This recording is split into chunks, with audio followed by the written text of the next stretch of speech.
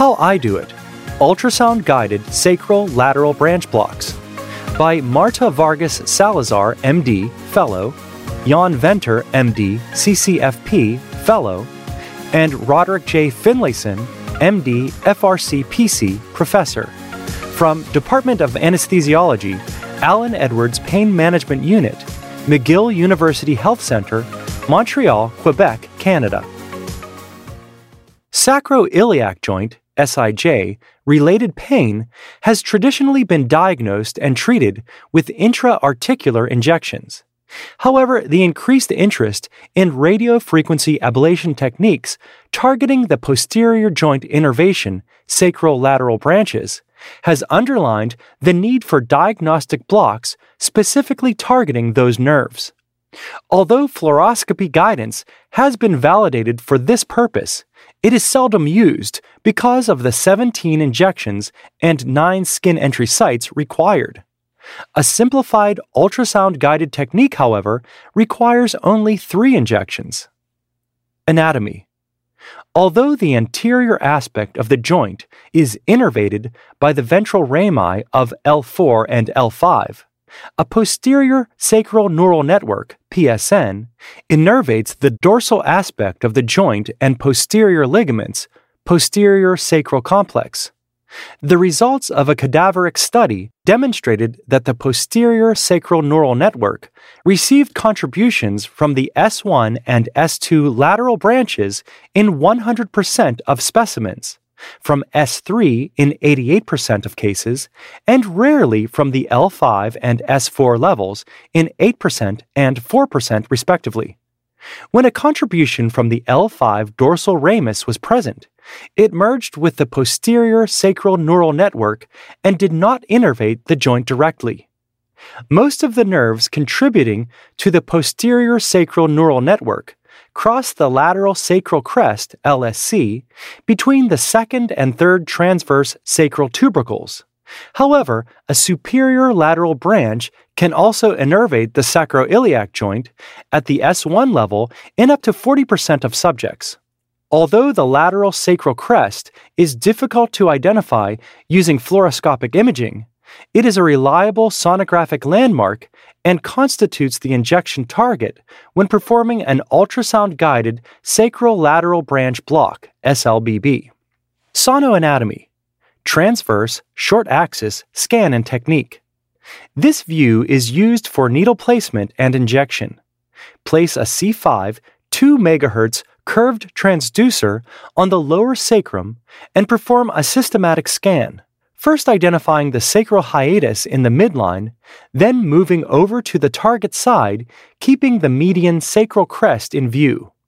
Then move the probe cephalad to visualize the posterior sacral foramina, S4, S3, S2, and S1, and lateral sacral crest. Sagittal long axis scan. This view is used to confirm level and needle position before injection. The posterior foramina appear as gaps in the bony contour of the sacrum. Block technique. Key landmarks are identified by scanning the sacrum in the transverse plane, cephalad from the sacral hiatus. Perform 3 injections of local anesthetic on the sacral lateral crest by advancing the needle in plane from a medial to lateral direction, 1.5 milliliters between S2 and S3, 0.5 milliliters between S2 and S3, and 0.5 milliliters lateral to S1. After each needle placement, perform a sagittal scan to confirm needle position in the cephalocaudal dimension. Clinical pearls. In the upper sacral spine, the S1 posterior foramen can be identified by localizing the L5 to S1 facet joint, then scanning caudad until the foramen is visualized. At the level of the S2 posterior foramen, S2, the caudad aspects of the sacroiliac joint and posterior superior iliac spine, PSIS, immediately cephalad to it, can serve as confirmatory landmarks. Because of sacral angulation, the injection target at the S1 level can be more challenging to access than at other levels. The median sacral crest may hinder needle placement, particularly in thinner patients, necessitating a more lateral needle entry site. Vascular breach is common during injection procedures targeting the sacral area and can be prevented by identifying vulnerable vessels in the projected needle path using duplex color Doppler. Supporting evidence. To date, one randomized controlled trial involving 40 patients with chronic low back pain compared fluoroscopy and ultrasound-guided sacral lateral branch block techniques. In the fluoroscopy group, sacral lateral branch blocks were performed according to a previously described 17 injection technique, which involves 9 skin entry sites and the targeting of the L5 posterior root and S1 to S3 sacral lateral branches.